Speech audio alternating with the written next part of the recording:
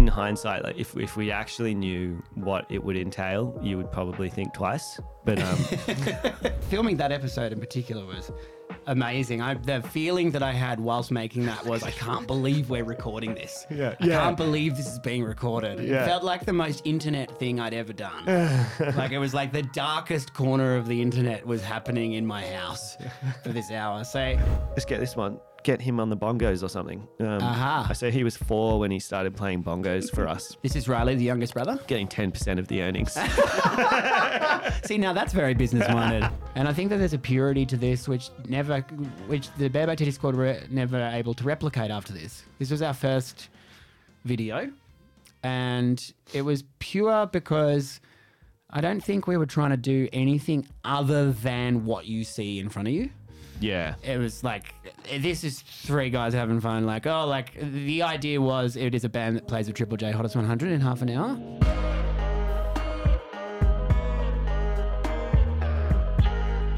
Welcome to the Flats. Welcome, lads. We got DJ Be Kind to Other People and Sam Conway of Gang Gang. Welcome. Welcome to the Flats. It's been a long time coming, this app, so very keen to have you guys in. What's been going on? G'day. How are you? Thanks for having us. Loving it. I love that. I like that you used my full DJ name. Yes. It's hereby my request that you use that for the entire show.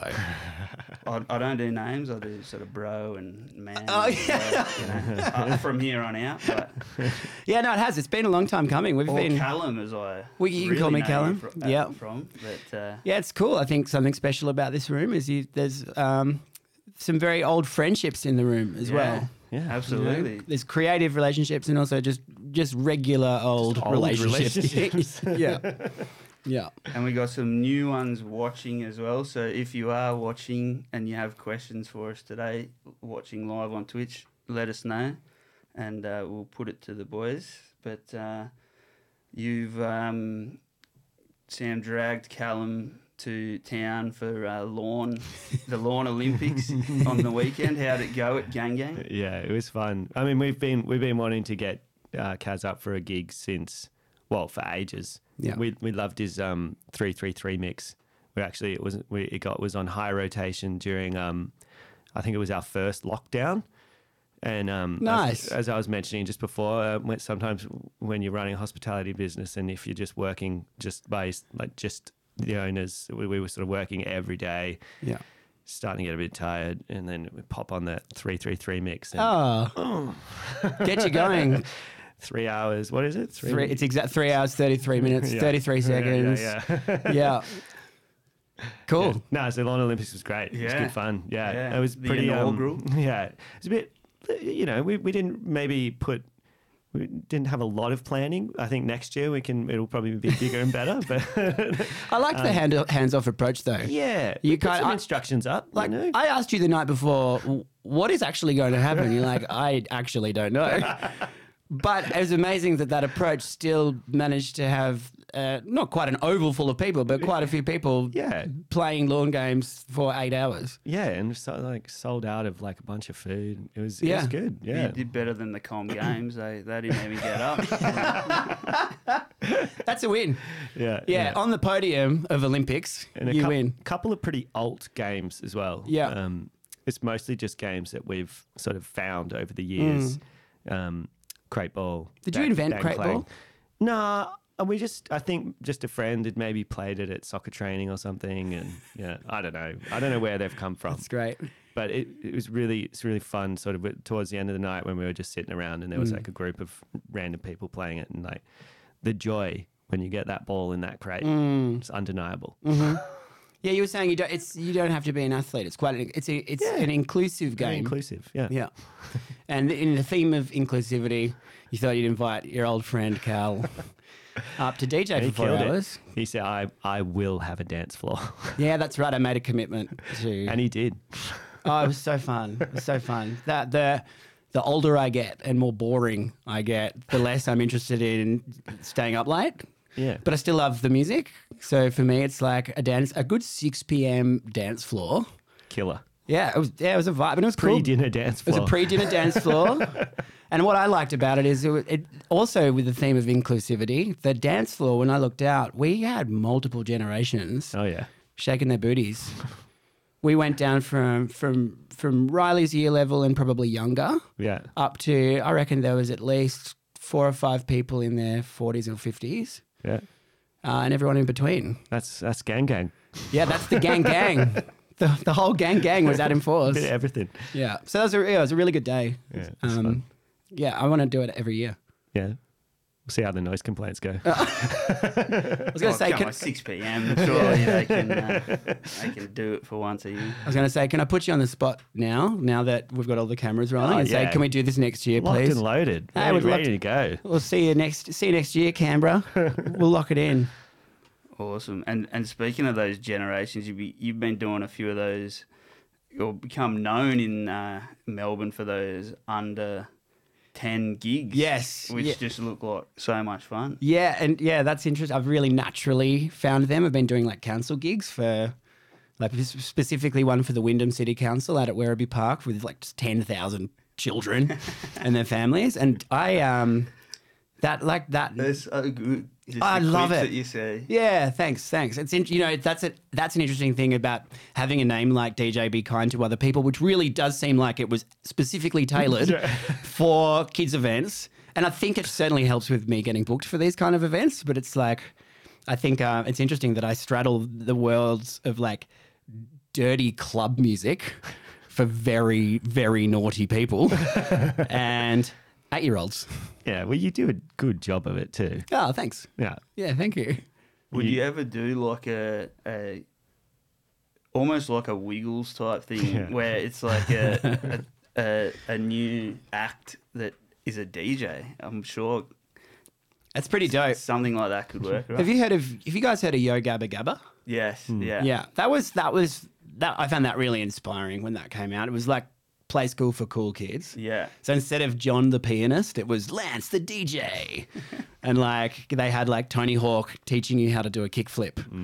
Or they teach you to count to 10 by counting the number of toes hanging off the end of a surfboard on a hang 10. So I thought that was really cool. Yeah, it's interesting though. I'm very naturally finding children's entertainment without looking for it. Like Sam knows this because I've recently showed him this, like a song that I've been working on. It's my first and only single as a solo artist, as DJ Be Kind to Other People. It's a pop song, and I can attest. I'm sure you can attest to this. I did not intend for this to be a kid's song, but it is very youthful. You're a natural child's entertainer. I think I'm just finding like the name DJ Be Kind to Other People, unintentionally a kid's name. My first single, Everything Is a Blessing, unintentionally a kid's song. The song's a banger though. Thank you. I just picture it at the end of one of those like big Disney kids movies. Oh, I love it. Like Pixar. Yeah. Pharrell Williams, like happy. You know, It's pretty much That's what I'm envisioning. Is like I want to fill the gap that Happy left. It's like the next. I'm keen version to of, see the clip. Yeah, I'm working on a music video for it right now. That's something I'm excited about. The music video for Everything Is a Blessing. You heard it here first. It's coming. Is In the a song year. out? Or the song's not out? Song's not out yet. Yeah, it's gonna. I'll divulge the concept, and I'll just run over it quickly. It's very much a passion concept. You'd only do this if you really wanted to do it because it's incredibly time consuming and costly. But it's a choreographed dance routine in a park in Melbourne with these down a long avenue of elm trees. And every time it's this beautiful summer's day, and it's myself and 3 dancers. And funnily enough, we even kind of look like kids entertainers with the outfits that I've got. This is also unintentional. And every time the song changes, we're going to shoot it in a different season. So you'll be able to do it in one day in Melbourne. Didn't think of that. Fuck, you got me. So it goes from like a beautiful sunny day, the birds are chirping, and then bang, it's raining and it's winter and there's no leaves on the trees, and then suddenly it's autumn and there's like beautiful autumn hues all over the ground, and then there's different props fly in and out depending on the season. So we've got umbrellas, colourful umbrellas for during winter, and we've got colourful hats for during summer. Colourful scarves, and but look, the long story short is, as much as I appreciate your quip, Nick, that we can do it all in one day, in reality it's going to take until the end of 2024 until anyone can even hear this. So I almost feel comfortable sharing the details of Everything Is a Blessing, because by the time it comes out you'll have all forgotten. Oh, well, we're looking forward to it. And we know you can pull off these big projects. Yeah. Mixing film and music with Thanks. with the stuff you've been doing. So I appreciate that. yeah, looking forward to it, man. I reckon if I were a bold move would be tooting my own horn 5 minutes into a podcast, but that would be, I think, the thing that I'm good at is like commandeering like quite large concepts and bringing them to reality. So this is one where I was really proud of the song, and it was always on my bucket list to make like a very polished pop song. And then it's like, well, I can't let the video let the song down. The video has to be also quite high concept and executed well. So yeah, looking forward to bringing that to life. Awesome. Cool. And speaking of big projects, you mentioned earlier that in COVID working in Gang Gang that you actually decided to launch your hospitality venue during COVID. Well, I mean, we bought it. We took over it in the middle of COVID. Yeah, I mean, why? But it actually, funnily enough, it worked for you. It was fine. Yeah. Yeah. You'd be one of the very few people on earth that could say that. Yeah, maybe. I don't know. I mean, it was kind of, I guess it was a bit cheaper than it normally would have been. We were running a rock band school before that, all three of us, and then that obviously got shut down with COVID, and we were kind of keen. Jack Black refused to work. Yeah, just couldn't get a flight over, and so we were kind of keen to do something together, just because we were sort of already doing that, and we joked about it. The guy that offered it to us, the old owner, was sort of like, "You guys should take it off me. Like, I've got to go." And we sort of laughed about it at first, and then I don't know. Then we just sort of went, "Oh, let's give it a crack." Wow. And, yeah, it was. I think in hindsight, like if we actually knew what it would entail, you would probably think twice. But but once you're in it, you're in it. I was going to say, what about retrospectively? Like where you are now, looking back, would you have thought twice? I mean, I love it now. You know, Yeah. I just wouldn't want to do anything else. You But- seem really in your element. Yeah, but it's pretty intense. We're still pretty poor, and it's like you have these ideas of like, yeah, we're going to do all this stuff and everything, and it is maybe not quite that, but yeah, it's still really great and fulfilling thing to be doing. Yeah, It's awesome. I think your contribution to the culture of your neighborhood is unparalleled and inspiring. Of all of my friends, I think your story is the one I talk about the most. just because, I mean, coming from, I think, if I may, what I personally find so interesting about this project, aside from the fact that I absolutely love you, is that you come from a musician background, playing in bands your entire life. yeah, And through that experience, working a lot with the music industry and the hospitality industry. So then bringing that to hospitality, and then seeing you run a venue through that lens, and then something I suppose I'm interested in is like, how do you think those two interplay, and in terms of how you run Gang Gang, your musical experience? yeah. I mean, it's really fun to be able to host artists that we love and like host them with respect and like, just give them a good dinner and some drinks. And I mean, like, we don't have a green room or any of that fancy stuff, but just giving them food and drinks and like. Was that something that you think you missed? I mean, well, it's just funny, you know, like you'd be stoked, and you know as well, like you'd be stoked if you maybe got like, if you got a burger for a show. I mean, that's amazing. You'd maybe get half price off or something, or you'd get a few like of their worst beers. And so like, yeah, and I mean, at the beginning, it was really cool to be able to actually just host gigs at all, you know, and I think you kind of have to be a bit sort of, you have to really like live music and care about it. It's not necessarily like a financially. Yeah, I was going to say that's it's a bit like being a restaurant and not just being a bar.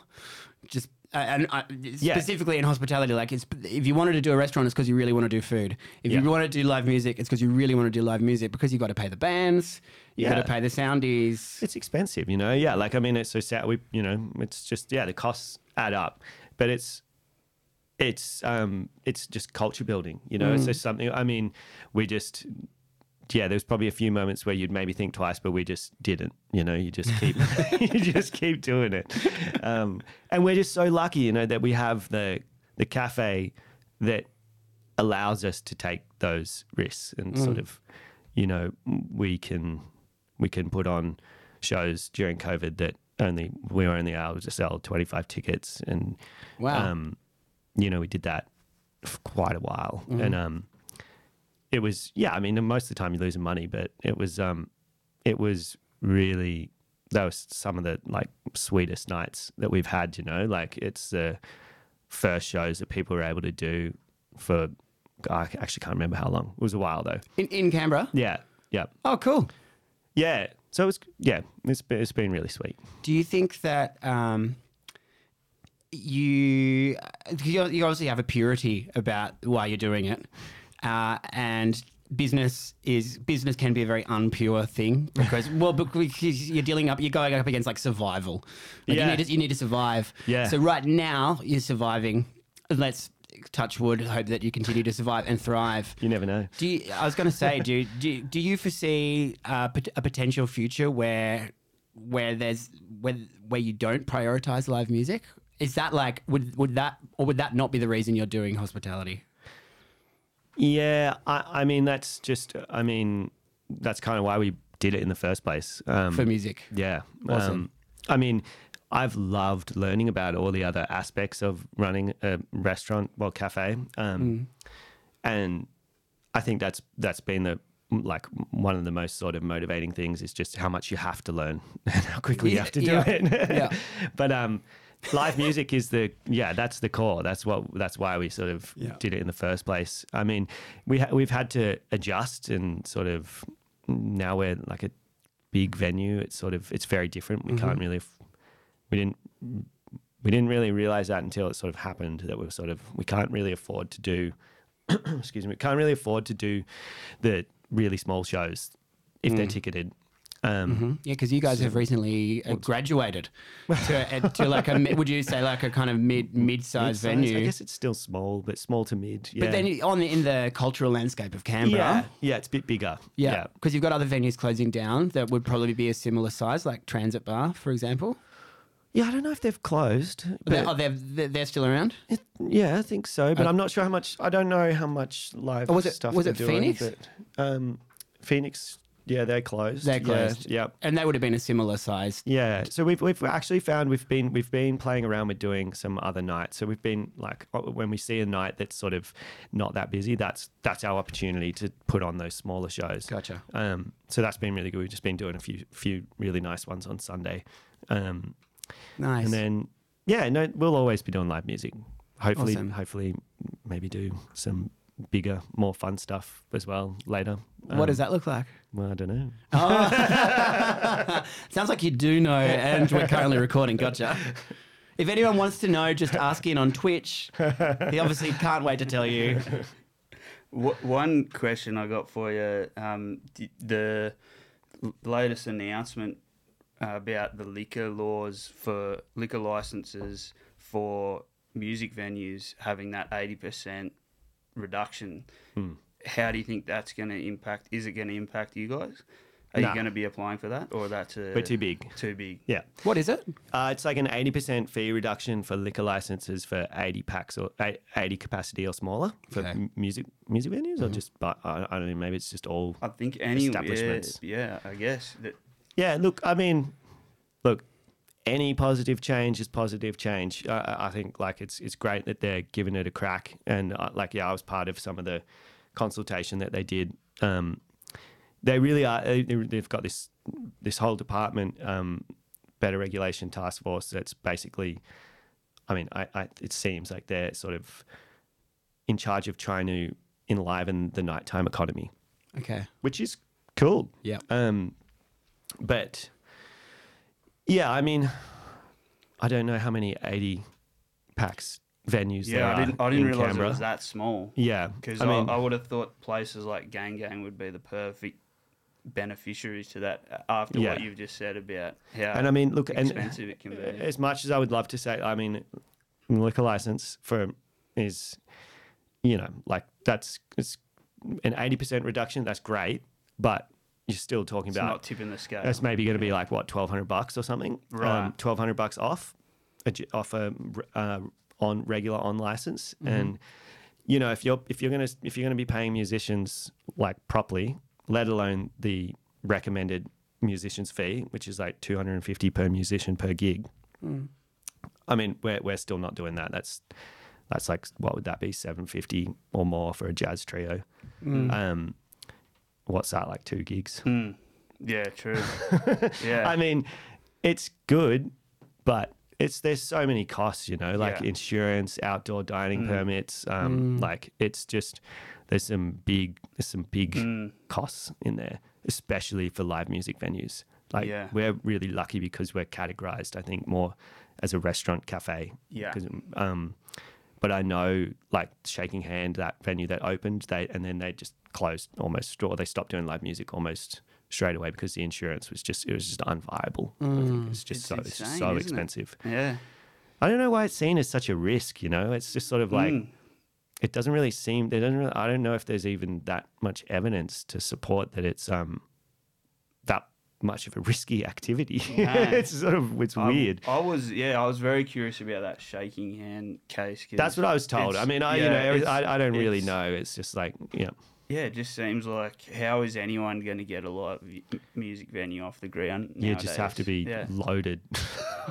Yeah, yeah. Which is tough as well, and I think why you guys are this great success story, because you come at it not from a financial perspective, because Yeah. you come at it from a purely cultural perspective, which I think is just so fresh, like for anywhere in Australia, let alone Canberra. Thanks. Yeah. I mean, it's we just don't know any other way to do it. That's I love that. By default, we're rocking it. Yeah, I mean, I was a guitar teacher before we started the business. Yeah. I had no hospo experience. Yeah. I just... Well, there's no venue that's good out there that doesn't have music as part of what it does. Like, right? Yeah. Like, it's so important to any venue. Yeah. Even a restaurant's playing music. Yeah. Whereas... And you can tell, like, the places that love it, like, you look at Rockford. I mean, they've always got just dope music on because, I mean, they love it. And, it's a big part of things. But, yeah, it's just a tricky little spot. Yeah, and you're right. I'm even trying now to think about what venue is there that's going to even benefit from that if it is that sort of size, like 80. Maybe the front. The front How big and that is. Smith's. Smith's is a bit bigger, I think. Too big. Probably. Yeah. The front would be less than 80, I think they're right? hoping, right? I think the hope is that new places will start. So they're creating that entertainment district in the city where you're allowed to make a bit more noise and trying to create conditions that are more friendly for people to go, oh, well, maybe we'll do a little live music bar in the city. Cool. I think that's the hope. Yeah. It's just like you just got to hope there's some people out there that are willing to take a punt. Yeah. Because we were asked whether whether would we be interested to move a business into the city or do something in the city. Who asked you that?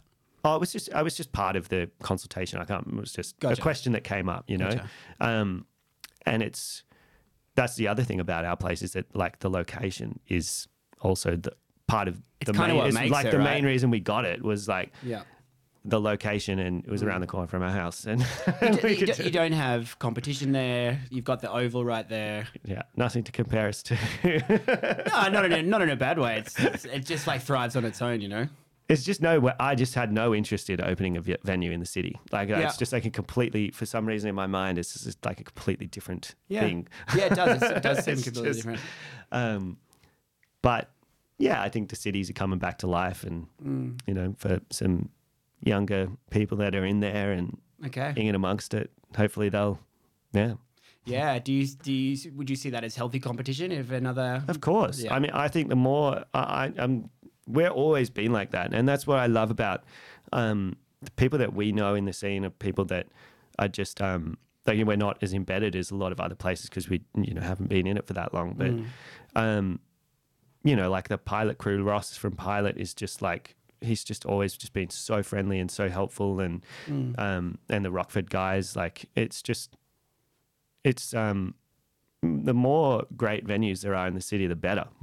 Love that. Just like, Love that. It's just going to bring more people out and about. And bring more acts to Canberra as well. Yeah. You know, you're just fueling, as you say, the nighttime economy and giving everybody more of a it probably gives everybody a bigger slice of the pie, Yeah, I mean, it brings in live music. You're looking at nationally and internationally. It's great for economies. Yeah, and it's just that it doesn't get it feels like it doesn't get the recognition or the support it should get. But yeah. And Callum, how have you enjoyed? You're in a way doing the same thing with Coburg Up Late, the show where you talk to DJs while DJing. And what a mess! What a mess! Like, I don't know what the hell is going on here.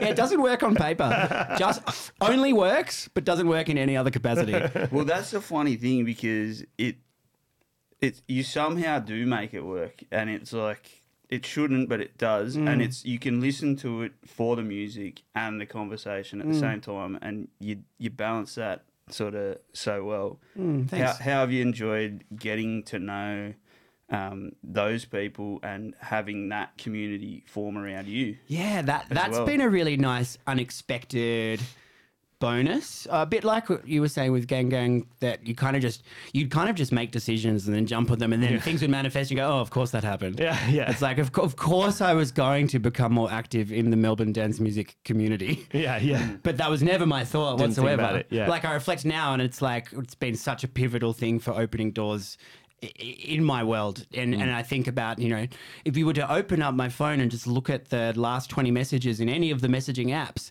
almost all of them are directly related to people I've met and worked with through Coburg Up Late. Which is such a dream as well, because I'm when I started the show in 2020, prior to that, all of these people were these like names that I would either idolized or I'd had the occasional conversation with, and it's nice to be maybe a bit more on a personal level with them.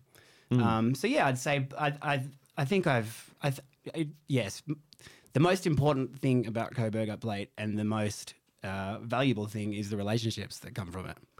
Such a good show.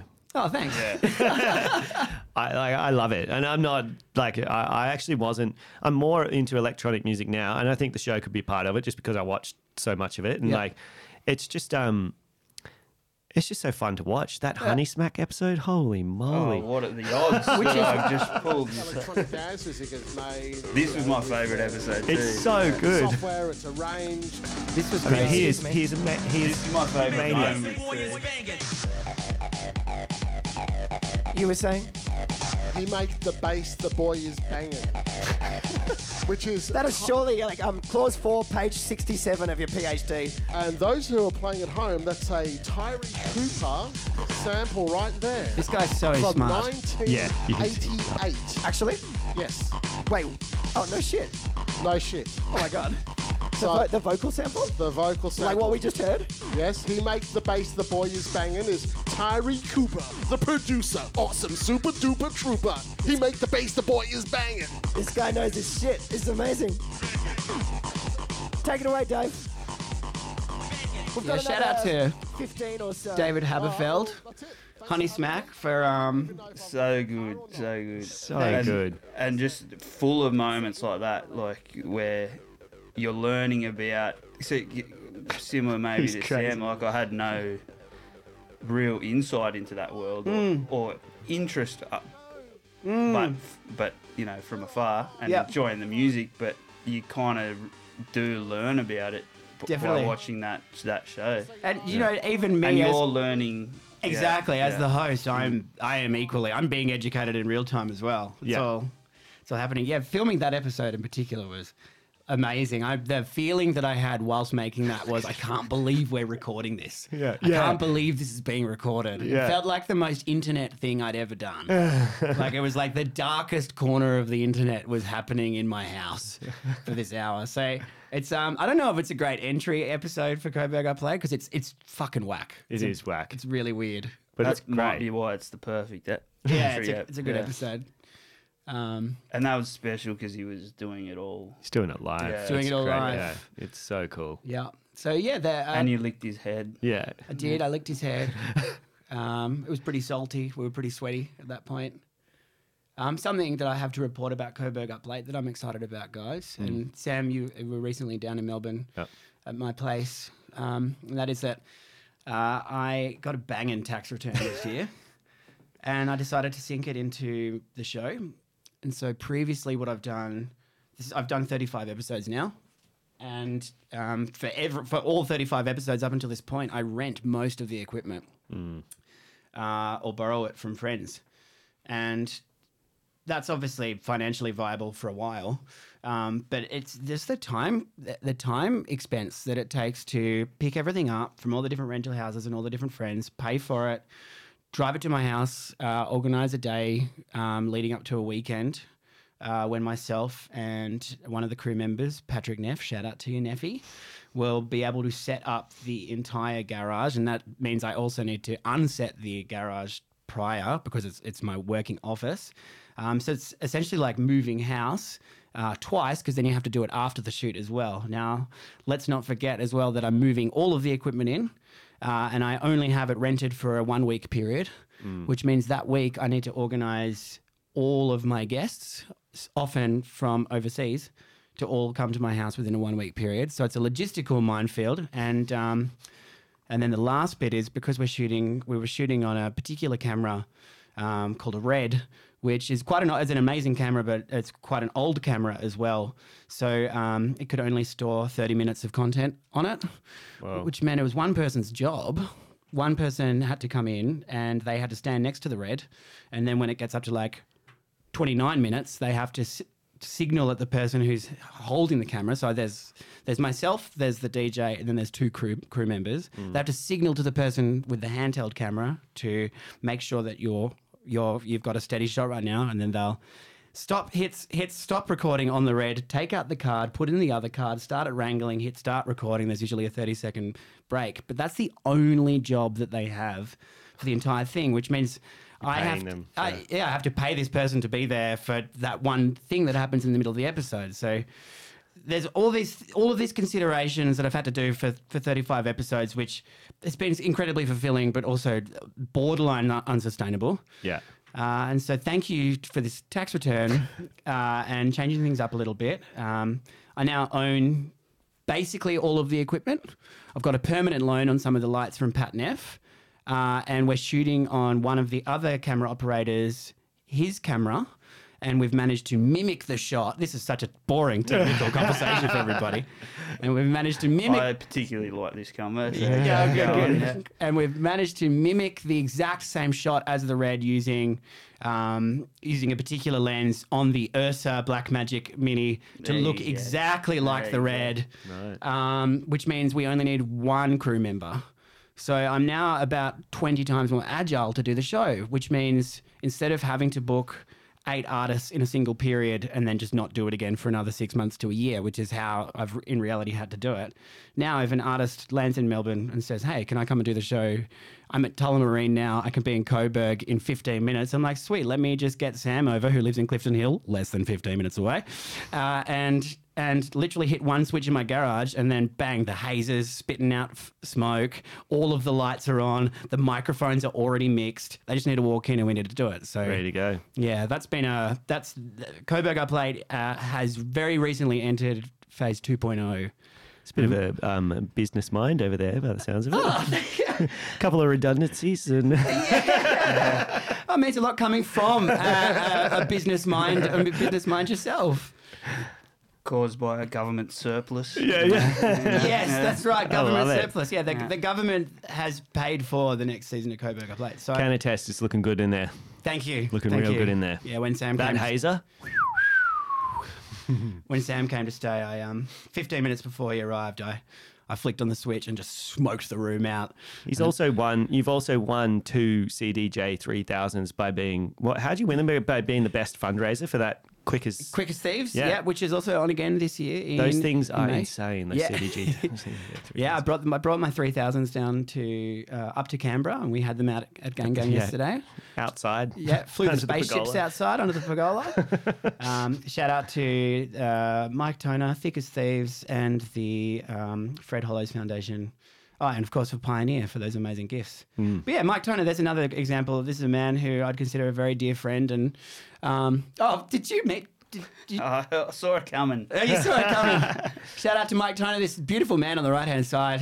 Inarguably the most beloved man in Melbourne, who I had on the show once, and now we're really great mates. But now when Mike says jump, I say how high, because he does so much for not just the Melbourne electronic community, but also for charity.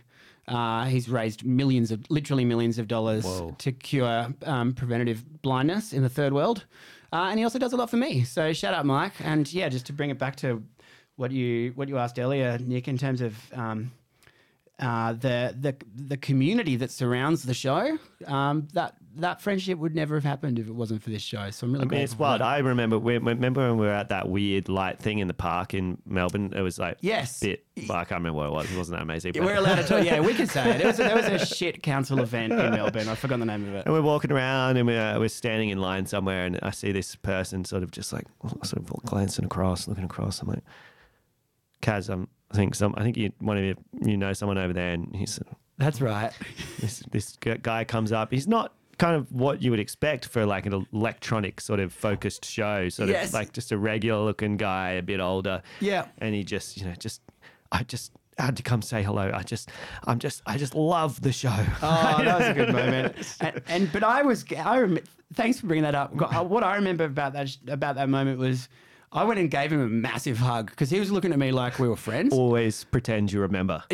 Yeah, we've discussed this as well. And then you as a cafe owner, I hope that we're allowed to talk about this. And if we're not, you're going to have to edit it out. And if you're watching on Twitch, you're very, very lucky. But as a cafe owner and as someone that does this show, I think something we share in common is like you probably know a lot of people. Yeah. And there's a lot of friendliness that comes with that. Yeah. And I'll speak for myself, although you may share this sentiment, and that is that I would hate for someone to feel not special, like you've forgotten who they are, you've forgotten their name or their face. Yeah. Can you relate to that? Yeah. Of course. So when this guy was looking at me, like, I was like, oh, it's just a guy I've forgotten. I'll go and give him a massive hug. So I went and hugged this guy, and like Sam's there, and I'm thinking like just hug and say like, how have you been? And then he's like, no, dude, we don't actually know each other. We've never met in our lives. And I'm like, oh, no, that's just normal for me to hug strangers. It kind of is though. Actually, you're not entirely wrong there. Yeah. It's good. Yeah, awesome. And you was the Mike Toner the marathon Yes. stuff? Yeah. Yeah. So what came first, the episode or you starting that? So I'm this crazed marathon runner, fundraising lord because of Mike Toner. Just did a half Ironman as well. Oh, thank you. Talk about that later. Yeah, Yeah, sure. So that was a catalyst for that? Well, endurance sport was always a part of my life. That has been since 2016. But there's specifically the Quickest Thieves event, which, a little bit of context, it's been going for a number of years now.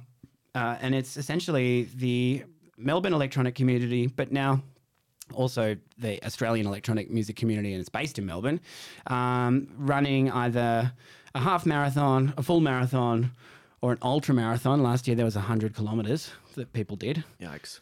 Shout out to Mike Toner for doing it. Did he do it? He did 100K whilst running his booking agency and whilst running the event itself as well, which is crazy. But everybody's doing it to raise money. Oh, there we go. Wow. You were just sitting there just Googling as soon as it comes up. Is that the onesie? Yeah, so if you go back If you go back, you'll see a onesie. Yeah, so this thing, I really struggled in this thing. My shout out to my friend Sam Wiley, who's the best. I've done a lot of training with him, and he's a psychologist as well. And I think he gets a lot of free work out of me. He's an amazing to chat to, and he gave me this onesie to do my half Ironman in. But I don't know what happened, and I know there's a word for it. Oh yeah, Pat had it. Yeah, Pat. Shout out to Pat Lucas who gave me this word, and I can't quite remember what the word was, but it's when you're so dehydrated that you no longer process liquid very well. So I had to pee every 2 to 3 minutes for the last hour of this half Ironman event. So I'd been running, swimming, or cycling for 6 hours at this point, and it's my last hour. It's incredibly. I was overheated, I was dehydrated, and I wasn't stomaching the energy gels anymore, so I was dry retching. But yeah, that last hour I had to I had to pee every 2 to 3 minutes. Now this would be a minor inconvenience if I wasn't wearing a onesie, but in a onesie it is a major inconvenience. And it's made even more inconvenient by the fact that every time you stop moving, your lactic acid builds up and you're inside a portaloo full of other athletes, piss and shit. I'll say it. And I have to, and a lot of female listeners will be able to attest to this, but if you're wearing a onesie and you need to pee, you got to take the whole thing off. And so I had to do that every couple of minutes, and fortunately, I think Ironman had accounted for the fact that there would be some people experiencing this, Losing it. Yeah, so they put a lot of portaloos along the way, and I was literally the last hour, so probably the last like 10K or so, was stopping every 3 minutes, taking off my onesie, squeezing out the world's most pathetic pee. Pulling the onesie back on, running another 3 minutes, repeat process until I cross the finish line. Beautiful stuff. Yeah, you started it. You brought this up. Sorry, everybody. But you did it. You finished it. I did it. Yeah, I've just signed up for a full Ironman in June, so I'm going to. I remember. Nuts, It's crazy. It's just a crazy amount of exercise. Yeah, Silly. Yeah, that last hour was all that I was thinking was either I'm in so much pain or I'll never do this again. And then I think it took me about a week to go, all right, I better double it. I better double it in Cairns. So that's in Cairns in June. Cool. So I've got 7 months to train though. So I had 1 month to train last time, which was, many would argue, is foolish. Now I've got 7 months to train. I'm going to take it seriously. I realized how painful it was to not train properly. So yeah, looking forward to seeing what kind of physical and mental benefits come from 7 times the train. You'll be fine. Yeah, exactly. Yeah, thank you. 7 times the training, only twice the distance. Yeah, it's only twice the Easy. difference. Yeah, in like subtropical climate. Perfect. Maybe install some sort of flap system. Yeah. Or something. Yes. Well, I Yes. actually bought a twosie now. Okay. Part of the tax return dollars went towards buying a twosie for that. How for much that was very this reason. tax return? Yeah. Well, it was Pretty up hefty, I there. think. Nice. It was up there. Yeah. But I've actually since found out that a lot of iron people, they pee themselves. Yeah. That's where, honestly, I thought this story was going. Yeah, No, when no, you started, yeah. have some decorum. Yeah, no, that's whilst you're cycling or running. Yeah, well, was it Pat or me? Why didn't you just wet yourself? Yeah, and I'm like, whoa, What? Because I have dignity and I prefer to tell an entire podcast about my habits. But yeah, so, I mean, it might not have even needed a twosie. Yeah. We've really taken this off topic. This is no longer about Canberra arts. Nah, fuck that. We can talk about anything on this show. Canberra farts? Okay. Thank you. Yeah, I can't segue this question, but Actually, can you try? there's probably Let's a reverse- segue. let's No, reverse there's- engineer the segue. There's a segue here with diapers and growing up with your brothers, Okay. peeing in diapers or something like That's that. good. Ah. And we had a guest on last week, a cinematographer who works with his wife, who's a director on Shout out to the Baker brothers. Yeah. And I wanted to ask you a similar question Yeah. that you work with your brothers. How do you get along? How do you find it? And you were also in a band with your brothers, so a lot of time together. Yeah. Yeah, I can only really speak for myself, but it seemingly is going all right for them as well. But I guess we just had to learn how to get along with each other from like a young age. Mum and Dad took us around Australia a couple of times for like 6 months when we were a bit younger. So, you're sitting in the car for like a lot, and then there's no other like friends to play with, so you're just stuck with your two little brothers. And then the music came along. So me and Max, we used to busk, and that was great. It was like just so we do it a few afternoons a week. And then we were getting better and better at guitar. I was going to say, they're amazing guitarists. For those that aren't aware, get around the Conways. They're incredible guitarists. But the money started slowing down, and we're like, what's going on? What the bloody hell's going on here? Oh. We said, the better you get, we're getting less money. Oh, because it's not as cute anymore. We're getting older. When you virtuoso. Yeah, we were getting older. Ah. And so that's when we're like, oh, well, let's get this one. Get him on the bongos or something. So he was 4 when he started playing bongos for us. This is Riley, the youngest brother? Getting 10% of the earnings. See, now that's very business-minded. Started young. Yeah, I was going to say, you were always going to buy this cafe. He got more of a share later. Yeah. God. And then, I don't know. Then, so like when you're playing music together, like we started a band with our first band was Rubicon, so that's with Ruben of Peking Duck fame, Ruben. I guess you're always having to kind of resolve problems or creative differences and stuff, and I guess you just learn how to communicate and do you mean on problems. a personal level you always do that? Yeah, well, like in a band. Yeah. Gotcha. I mean, especially if you're traveling for gigs and doing stuff and like recording, and it's sort of whoever's sort of written, and like say if I'd written a song and someone wanted to do something weird, and you have to learn how to sort of let go of things and when to let go of things or whatever. And I think it actually just set us up really well for working together. Yeah, you have an intimate understanding of each other. You know what I mean? We know when we piss each other off, and and we do. I was going to say, does that happen? I can tell I piss them off too much sometimes. Really? I'm a bit sort of. I got a busy brain, and I think I'm a bit naggy sometimes. Right. Do you think that's just the older brother syndrome? Probably, yeah. Gotcha. I'm letting you off the hook. But we get it. That we just sort of. It's just fine, like we know each other, and so it's sort of like I realize, they realize, whatever, and it's like it's fine. Whereas, that can be a challenge with other relationships, we have years and years of history of knowing that it'll just be fine. Yes. Which is handy, especially when you're stressed, because we've had some really stressful moments with the business, especially with the renovations and stuff. So it's, you need to be able to like blow off a little bit of steam or whatever and be able to still work, well. It's kind of like, in a way, Slow Turismo was this amazing training ground for Gang in working together in a business relationship. But I think any musician, any musician in a band that's got to a certain level where you're recording and you're doing releases with publicity and shit like that, anyone is going to have the same tools. Yeah.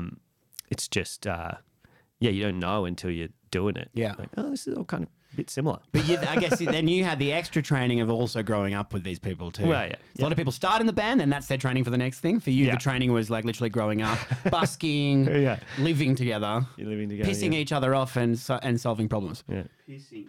There's the segue. Nick Vivers, ladies and gentlemen. We even weirdly went to Meredith together last weekend. Like we just, Yeah. No, which is beautiful. Like, it's something I really love is that you all obviously absolutely love each other as well, to the point where you're willing to like continue working with each other as well. Yeah. Shout out to Max and Riley. Yeah, shout out. Yeah. Cool. Let's pull up a bit. I'll pull up a a classic. Are we going to see some new music from the band anytime soon? Or is it not on the radar at the moment? It actually is, yeah. We've kind of finished the album. What is it?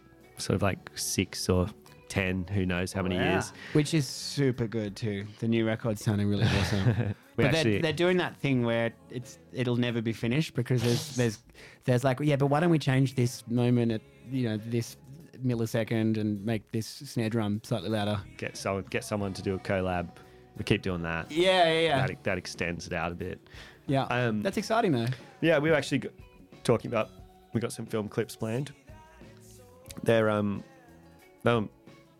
meant to happen this year, but I think hopefully very early next year. You were saying with the film clips, a different approach that you're taking that I thought was really exciting is you're not necessarily choosing the singles. No. You're more going for a bit more of an artistic approach. Well, that's been the most refreshing thing about music for us now. That we were really giving it a bit of a crack, you know, and you sort of can fall into that stage of like not writing for Triple J, but like sort of trying to I saw a Rick Rubin thing. It was like you're writing for the audience or for what you think will be like the popular one or whatever.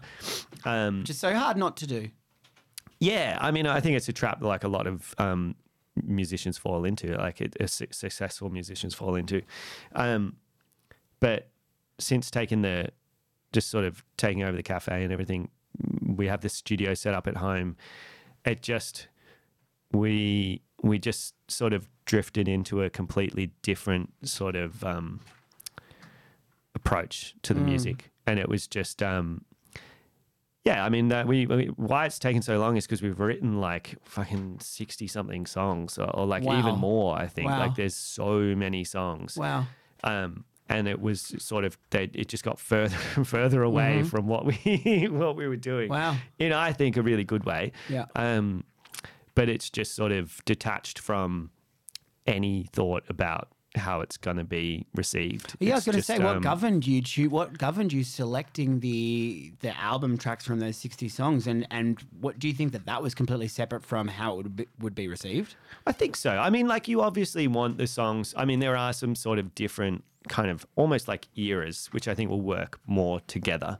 So like obviously in the writing. Yeah. Yep. So I think like there's some songs from say like that from recent songs that maybe didn't quite work as well with the album tunes. So like there's just, and they might be a better song and technically you think that should be on the album, but if it's not necessarily like gelling. Gotcha. So you're still trying to create something cohesive. Yeah, the album I think I think an album is still like an art form that you need to sort of, approach it in a certain way. A body of work. Yeah, and it needs... You want it to have like a direction and a feel. Well, we do. And, and I think that's, I guess, having like a shitload of songs kind of helps. But we have no idea. I mean, so much of the album I've like played once, you know, like it's just. What do you mean? Like really late at night, just like jamming out and just like, I'll just be like, maybe I'll like play some guitar and I'll play it once. Like, yeah, that's cool. Move on, do something else. And then, you know, like a month later, you're like, what was I doing? But you don't want to change it because that's it. That's the moment, you know. That's the first is best sometimes. Yeah, you know? You've captured a moment in time. And so much of the time we've tried to recreate things and it's just like you can waste so much time trying to recreate like the feel of that first expression of an idea. That's why it's so nice having just the good enough quality gear at home to just know that that's studio quality. Like I was going to say, so is most of or all of the record done at home? A lot of like, so the drums and some of the bass and stuff, it was done at Infidel. But nearly everything else is just done at home. Yeah. Sick. Like we've got a really good mic at home. And that's so freeing. It's great. Yeah. Does that mean you even make demos anymore? Or is it just like not really? Yeah, I mean, you create tracks and you build on them. Yeah, and we'll go do drums, and then I really want to be able to do drums at home. That's sort of the next thing. Okay. Yeah. But it's just really fun, just writing like whatever you sort of. It's just kind of whatever comes out. Yeah. Yeah. Now that the album is in that kind of would you say it's at the 99.9% Yeah. point. Are you finding or making time for the messy parts of it? The sitting around, the jamming, the being a band? Well, not yet. No, that's why it hasn't happened. I mean, we're stuck. We're stuck on the logistics of finishing the mixes, and then just like that's the bit where I personally kind of like lose the drive a little bit. Yeah. My favorite bit is just writing the songs. Yes. Gotcha. But we'll get there. Yeah. It's tricky with the business, like it's very totally. easy to forget to put in the time. Yeah. So do you have a timeline for the release? Early next year, hopefully. Cool. Yeah. Cool. And I think I don't know if we I think we started on it and then we started talking more about the music, but specifically those music videos. Yeah. You've gone to a production company. Yeah. And you're saying it's the same guys, Crux. Yeah, right. That did You Were Dead. Yep. They're just great. They're great guys. They do a lot of like professional stuff, like other work, but they love doing just like kind of wacky, weird things. And they did a few of the earlier Sapphire clips and stuff. Yeah. And I mean, we spoke to them years ago about doing clips, but so I've had a bit of time to think about it. And but I really love that you've gone, here's the record, you choose the song. Yeah. That's quite an alternative approach, right? Yeah. And I mean, it's just sort of, it's like it was back and forth. It wasn't like Gotcha. we were just sort of interested what ideas they had. Yeah. Because we also gave them like Lou, right, kind of has like a thesis on what like the album kind of is and is about. Really? Did you guys do that together? I mean, that was his baby. Yeah, we did sort of do it together, but he definitely did the most of it. Cool. He's great at that kind of stuff, It's just and that's how he's got, some of the collaborations and stuff, and he's just really good at explaining sort of what it is and what like each song is. a mission statement. Yeah. Yeah, I remember doing a mission statement with the Bareback Titty Squad. Yeah. We like got together. We got a new drummer just for our third mix, and he was so excited to get on and start playing the drums with us. Yeah. And we're like, "Come on over. We're having our first session on the new mix." But I remember him being, shout out Kerry Watkins. He was so disappointed that the session was just to write a mission statement together. And he's like, guys, he's got his sticks. He's like spinning them around his fingers. I'm ready like, to go. Yeah, I'm ready to play the drums, guys. When do we start? We're like, no, Kerry, we have to write a mission statement. And we spent like 4 hours doing this, writing like what the Bareback Titty Squad isn't what this mix is and what it isn't. And I think we scared him away. I'm pretty sure he kind of stopped coming after that. This is what I thought you were getting to with the nappies. Ah, yes. Yeah, We're going to keep segueing back to my least favourite part of this episode. I mean, this was huge, though. This was insane. Yeah. So I've actually had recent thoughts about this, which is of all the things I've done is the thing that's had the most eyeballs. Really? I think so. Yeah. And I think I know why. And I think that there's a purity to this which the Bareback Titty Squad were never able to replicate after this. This was our first video, and it was pure because I don't think we were trying to do anything other than what you see in front of you. Yeah. It was like, this is three guys having fun. The idea was it is a band that plays a Triple J Hottest 100 in half an hour. And I think it went well because of that. Like, it was a very, very simple idea. And it was like the next day, wasn't it? No, It came out in March. But I love that your memory has blurred that and just gone like... But wasn't it that it was quite immediately after? No, we didn't see. So I'll loop back to that in a sec. Yeah. But basically, we actually just started. So this became quite successful, and we got like a booking agent off the back of it, and we toured the country twice, and it basically set the tone for 5 years of my life. Was this band, and it all came from the back of this. But like a heroin junkie, we were constantly chasing this, chasing the way that this was received. And you were talking about with the new Slow Turismo record, it was no longer, your artistic sensibility went back to the art and not about how it was received. Yeah. Which is why I can hear I was thinking about this project when you mentioned it, because it's so there's a purity in that. There's a purity in like just making something because you want to make it, and because the art itself excites you. Like your show.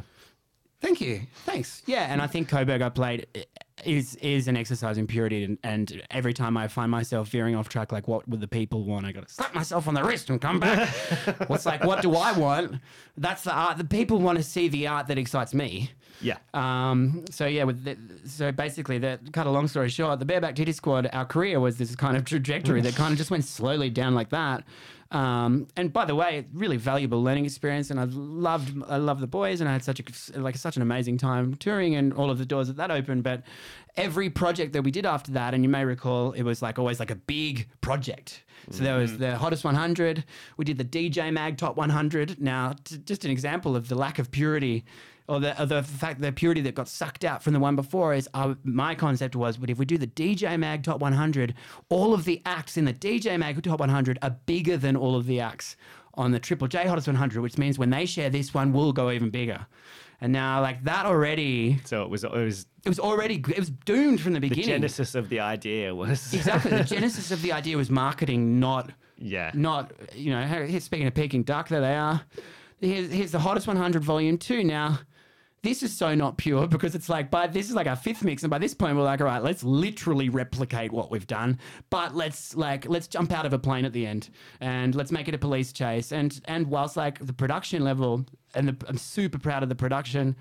It's still an amazing video, and I wonder if you looking back on it is that it didn't top the first one. It was a failure. Yeah, but I think these are on their own standing up to an amazing piece of entertainment that happened to not get the views of the first one, but was that's still true. So it's interesting how you're looking back on this. That it was a total failure, because these were at the time still, talked about in blogs or magazines, and it was a hotly. People were waiting for the next one and stuff. I feel, but it maybe. Yeah, I guess because it was an expectation thing, expectations are the big. That's the big problem here, right? It's your expectations which will let you down always. It's not life. It's that you expected life to be different. So it's interesting. It's had we not had the expectations set so high from the first one, there it is, jumping out of a plane. Can't believe Peking Duck didn't get it that year. Yeah, Chet Faker instead. When we wrote this, we had to put Chet Faker at the end, and it's how do you put Chet Faker at the end of this mega mix? Yeah. This was the last mix that we made because I think we were kind of a bit disheartened. I think seeing it as a failure, I think I'm not doing us a service by calling it a failure. It wasn't a failure, no. But it certainly didn't meet our expectations. And after a while, it's kind of felt like we were flogging a dead horse, right? We were just, because we kept on trying to, here's where we went wrong. By constantly trying to refine an idea and gear it towards an audience, we were drifting further away from our audience. And so purity is this theme that I've now just trying to be focusing on as an artist in what I create and also what I engage with. When I listen to music, I go, what draws me to this? And so much of the music that I listen to, I'm now I have a purity radar on it. And it's this is so nerdy, but I was driving to the pool the other day, listening to the Offspring's back catalogue, and I listened to literally albums and albums and albums, and I got up to Smash from 1994 and got up to their song Come Out and Play, which was the first single, and that was the biggest Offspring single of the time, and it also made Smash the most successful, the highest selling independent record of all time. And I'm wait, It's because this is so pure. This song is so pure. Come Out and Play is the peak of the Offspring. Every song that they made before Come Out and Play was leading up to Come Out and Play. Every song that they made after that was just trying to replicate. To do it. Pretty Fly for a White Guy is literally Come Out and Play. It's the same key. It's the same scale. It's the same like little. It's the same like bossa nova groove, and it's the same stop start with a cartoon sound effect in the middle. And all the girlies say, "I'm pretty fly for a white guy," or "You gotta keep them separated." Like literally, the riff is the same. That's Come Out and Play. Pretty Fly for a White Guy is and it's like, yeah, I mean, Pretty Fly for a White Guy was actually more successful, but they had a bigger marketing machine behind them. But the real purity is in Come Out and Play, which is a very, very nerdy and long-winded way of saying purity has been a really, really big focus of mine and what I'm looking for in art, and what I think that we as an art-consuming audience are subconsciously looking for as well. I think purity is something that really it's actually really obvious when something isn't, and when something is trying to just cast the widest net or appeal to the largest amount of people. Yeah. Sorry, that was No, I love it. I mean, that's. I think that's like part of what's so exciting in the scene right now as well. Like, say, I mean, I'm obviously biased because I just love them, but like, say, Mildlife. That's a band that just they're not conforming to any of the prior sort of like categories that would make you successful in the Australian music. I mean, you had to be on Triple J, you had to have like, I mean, that was just kind of the only that's avenue. so refreshing. Whereas I mean, I don't know how personally successful the guys are, but I know, I mean, the band is just killing it. And they're like a kind of proggy jazz electronic band, you know, like it was packed in for the Canberra show, and like people. I mean, I had a great time. Seems like everyone else had a great time, but it's that's a very different style of music, and you've got like Surprise Chef. There's a whole bunch of bands that are coming up, just doing. Like they're very much their own thing. Yeah, and do you think it's really obvious as well that they're not trying to be anything? That it's they're just doing their thing, and that's what's working.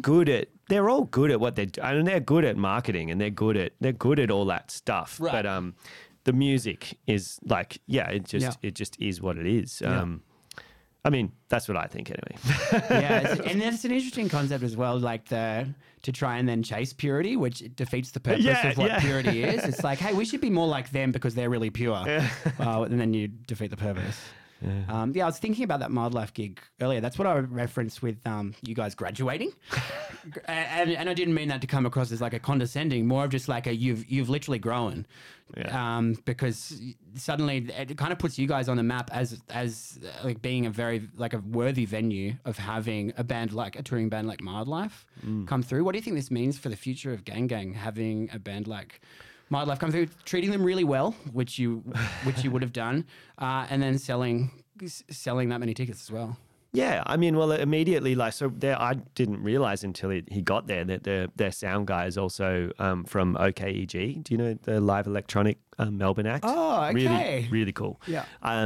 So, I mean, we just immediately just hit him. I'm like, dude, would you want to come back up? Like, we're going to do like a live electronic festival. What do you reckon? He's like, yeah, sure. Oh, that's great. Then, I mean, it just immediately, like, it gets easier to book people when, I mean, it's like anything, you know, if you know someone that's done something and, it was good. It was good. Oh, yeah, cool. So that this kind of thing, this kind of caliber is something that you want to keep aiming for? Is this the ballpark you're moving towards? I mean, hopefully. Yeah. There's a few people we'd really like to get down. And that's the idea for us. And it's tricky. I mean, we lost out on a couple of, like, we always go for grants, you know. It's like something we spend a bit of time on. But it's been good, you know. We've got a couple. And that's, you realize there's like a little bit of a, what we sort of have seen as like a bit of a gap in the Canberra music scene, and something that could benefit is just more interstate interaction with local industry, local artists. Cool. and trying to basically, we want to bring more bigger interstate bands down that have all the bells and, they've got the booking agent, they've got the manager. Nice. And you give the opportunity to local supports. That's kind of one of our things. We say like we get to pick the supports, Cool. And is that normal? Is that industry standard? I mean, or is that yes you guys and no. messing? Yes and no. I don't know. I mean, I don't know. Like, I love this the theme of I don't know. We just do. That's brilliant. So that's but then you realize, that in a grant application, we're going to do less gigs, but and bring interstate people in. They don't want to hear that. They want to hear more opportunities for local artists. Yeah. And that it feels weird to sort of veer away from that. But I don't know. Hopefully we'll get to do a bit of both. Awesome. The question on my lips, what does this mean for, do you foresee the worlds of slow turismo and gang ever intersecting? Yeah. Yeah. Oh, nice. I was like, how do I sensitively ask this? You're like, mate, I'm all across it every Saturday night. It's like you're just handing out flyers. Follow us on Instagram. How do you just playing the album in the cafe? I mean, you fucking should, right? So how do you foresee those worlds colliding? Aside from the fact that you are both of those worlds. I mean, I think that if we're going to do it, I mean, that's where we'll do our launch, I think. Sick. Yeah. It seems so obvious now that you say it, but also that is a brilliant idea. Yeah, I mean, it makes sense. Yeah, be and fun. then what about when you were talking about like giving opportunities to local bands in terms of supports? Yeah, could you foresee like, okay, obviously you wouldn't abuse that and do that all the time, but the right band comes along, and slow tourism would be the perfect support. Is that the kind of thing that you would jump on? I know that's a hard question. I've not thought about that, to be honest. No. I mean, which is an indication of this man's purity, that he's not once thought about using his own venue to his advantage. Yeah, I mean, probably not. Yeah. Right. Yeah. So is that it's a bit weird. I was going to say, is the reason to give that opportunity to other bands? Yeah. Yeah, cool. I mean, that's kind of, and also to just host our favorite bands. See, that's the shit. It's all self-serving. It's great. That's where our worlds intersect. Actually, yeah. I mean, you're having fun. You're booking people that you fucking love. That's it. And I mean, that's kind of what we want to do. And after 18 episodes, I booked myself and did the 333 episode, Yes. which was literally just me DJing on my own show. Because people were like, "When are you going to do it yourself?" And I'm like, "It's coming." And that went well, right? I mean, it's got a lot of plays. Yeah. People like that one. Bang and mix. Thank you. Yeah, I'm stoked with that mix, and I love that that's a mix that kind of goes up on the digital shelf forever. Yeah. And I can always It's dust. solid. Thanks, man. 333. Yeah, I It's can a long dust time as well. that off and go. Like I still look at that, and that's a piece of work where that feels very pure. Yeah. I was very like this. You've loved dance music. You've loved electronic music for a long time. Totally. You've been a big fan. Big fan. And this is the Coburg I played and the 333 mix, and the way I engage with dance music now is really fulfilling. Yeah, because it's and DJing in general. This is a PSA for anyone who ever thought about DJing. Do it. It's like it's such a wonderful thing and so tactile to touch the music. Yeah. You're touching it and moving it and manipulating. It's like how can for me, without being a music producer, an electronic music producer, that's a whole another technological hurdle which I'm interested in potentially crossing one day. But without actually getting that far, but to interact with the music on that level is such an amazing thing. So yeah, I think with Coburg I played, it's just taking that next step of like now interacting with the artists as well that are making it. Yeah. I've got the next artist is coming in a couple of weeks. Ooh. From Germany, yeah. Germany. Can we get the sneaky leak? Who we got? Well, I can't. Okay, I won't give you the leak, but what I will give you is a clue, and that is that I've booked a magician. So something we do and something that I love doing, because something I also have always loved is comedy. Yeah. And talk shows. And I've always loved Sean McAuliffe, the McAuliffe program. He used to do always did a gag at the beginning of each episode, like a visual gag. Like he'd come out and sit on a stool and drink from a cocktail with with the wedge of pineapple in it and put it down, and it would be not a thing. And so I started writing over the last 35 episodes of Coburg Up Late, just starting putting like a little visual gag at the beginning. And so like, you know, I've appeared with no clothes on, and then I realize that the cameras are filming, and I duck under the decks, and there's a quick cut, and I come back fully clothed. Or like I've done backstroke over the back, where I was literally swimming on one of the camera operators' backs. And there's been all kinds of things like that, but I was like, okay, here's your clue. This time I've hired a magician, and he's bringing a cage full of doves, which I'll then unleash when the cameras start rolling and say, ladies and gentlemen, joining us in the garage tonight. And there's going to be literally a cage full of doves flying around my 3 by 3 meter squared garage whilst I introduce the next act. So there's your clue. You got anything? There's your clue. Interesting. I'm bad with like that kind of stuff. Something came to mind, but I don't think it's this. But Prince. Yeah, Prince will be coming back from the dead. But no, something for the people at home to think about. Speculate on. Yeah, so keep an eye out. And I would say the new season of Coburg of Late coming out, but it's no longer in seasonal format, which I'm really stoked about. It's just I'll just have a new episode coming out. Coming out when it's coming out. Exactly, it's coming out, and I don't think I'll announce it as seasons anymore. That was it. When Coburg Up Late became Unpure was when I was thinking about the Instagram posts and when to time them. The rollout. The rollout. And that did start to consume me a lot, and it took me away from why I was doing it. So, it doesn't, you know, when you'll get your Coburg Up Late when you get your Coburg Up Late, and I'm probably not going to announce it. I'm just going to put it out, and as soon as it's out, I'm done with it. But I hope you enjoy it. Well, we can't wait, and we need more pure people like you guys in the world. So that's thank a you good so segue. much. Up until now, we've been pissing in the wind. Thank you. Bring it back again. But yeah, thank you so much for popping in, and great to chat, and looking forward to what's next. Thanks, Pub. Thanks, Nick. Thanks for Sam. having us. Legends. Good chat. Thanks for watching, everyone at home. Cheers.